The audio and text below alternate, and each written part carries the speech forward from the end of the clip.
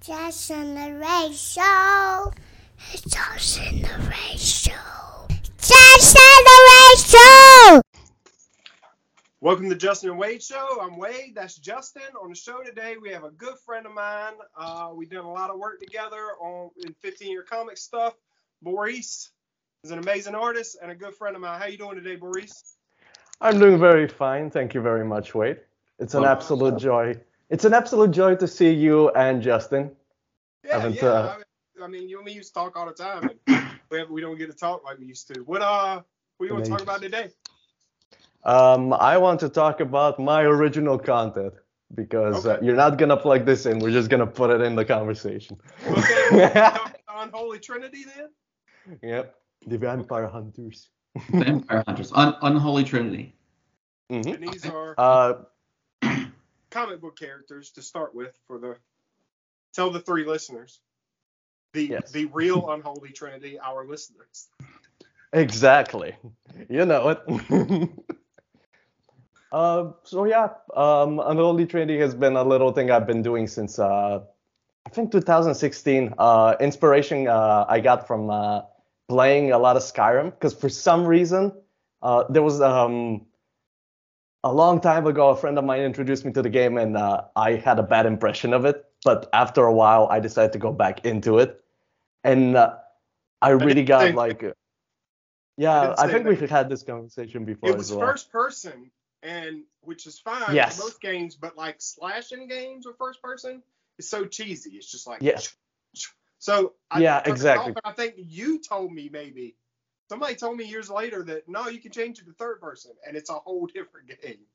Exactly, and that's the thing. Like, the reason I really disliked it is the same that you were telling me. Like, it's just like I don't enjoy like running away from walls, hitting. Like, it just doesn't. I don't feel immersed in this shit. And I was like, holy shit, this is so different. This feels fun. And I've dabbled in a bit of modding in previous games, like when you modify the games, like PC games and stuff like that. So I was like, I want to make the perfect original character, like builder thing. So I was like installing mods and stuff and made this barbarian character, which is one of the characters that became one of the three members of the Unholy Trinity, Beth, which is this big warrior lady with two swords, basically. Yeah, Beth's awesome. Thank you. She gets quite a bit of an interesting development based on my experience with Skyrim because of mods and stuff. And I'll do a really quick development of that just so we can keep things concise. But basically, as I went through the game, I wasn't sure what fighting style I wanted to go with. And as I moved on, I was like, I can use two swords at the same time. I just got really into using this dual blade style in general, and I was like, okay, this is my favorite play style. So I was like, yeah. And the energy ironically, blades, I built mine up where you could make the magic blades and use them dual wield. So, I've tried that. It's awesome.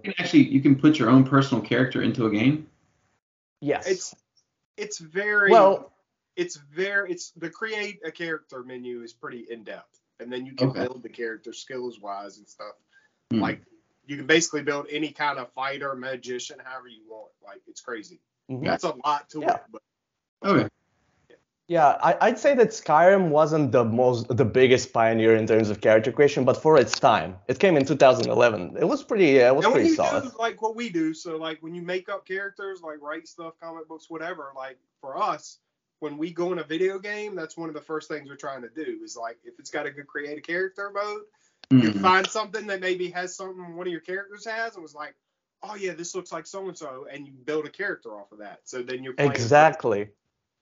And we, me and Wade are very creative with that stuff. Like we'll use whatever item is in the game, whatever thing, just to complement the aesthetic of the character. And if you have a horned character, if there's a good horned helmet, I can put that on and just replace everything else, and I'll get one character to look like another, that kind of stuff.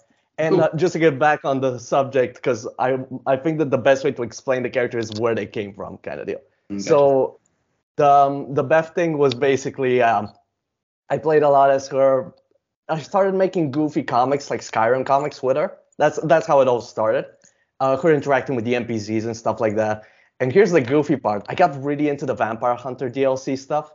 Like that's when my obsession with Vampire Hunter started, like the concept of it. And I've always loved vampires, so like just having an excuse to draw different concepts of them is pretty fun. In fact, I was a particular fan of your monsters segment episode because I was like, I like monsters. But regardless, the point I'm trying to make is that there were two NPCs. Thanks for the shameless plug for our show on our show. That's all. Well, the whole conversation is a plug on my thing. It's Perfect, only fair. yes. Go ahead. So let's move on. So basically, what happens is I meet two NPCs that are really awesome. They were called Gunmar and Soreen in the game, and I was like enjoying myself so much drawing stories with the three of them. They were like NPCs with really few dialogues. One was the blacksmith and one was like an archer. And I was like, I really like these characters.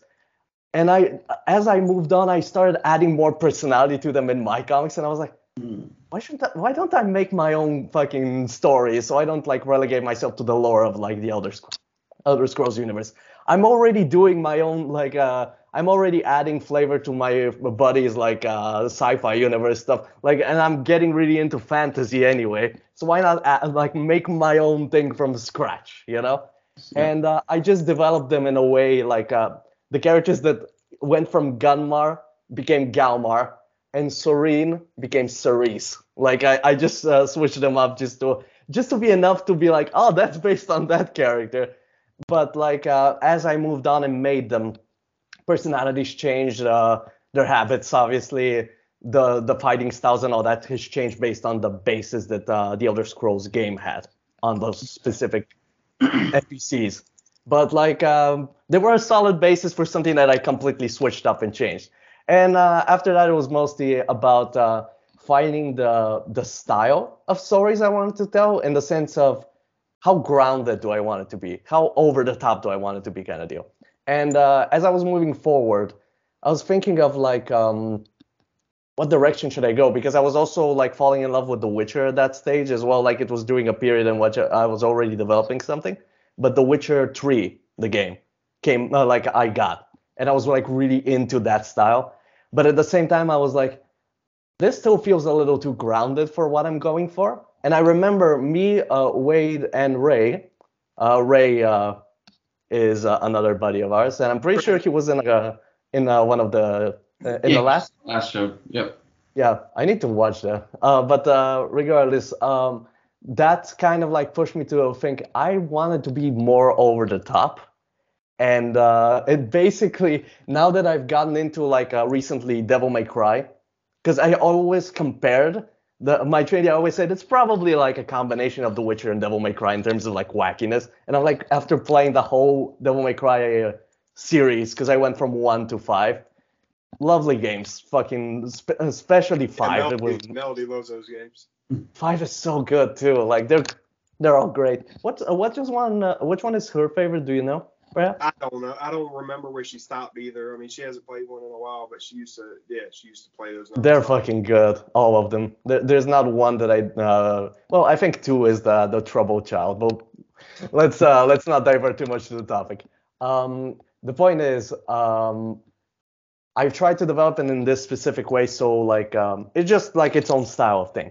And it gives me the excuse to make a lot of wacky vampires because I have like so many variations. Some of them are smart, some of them are bestial. Like I'm just like I have an excuse to make all the vampire types I want, basically. Yeah. Do you have you created a book yet, or are these just still characters developing?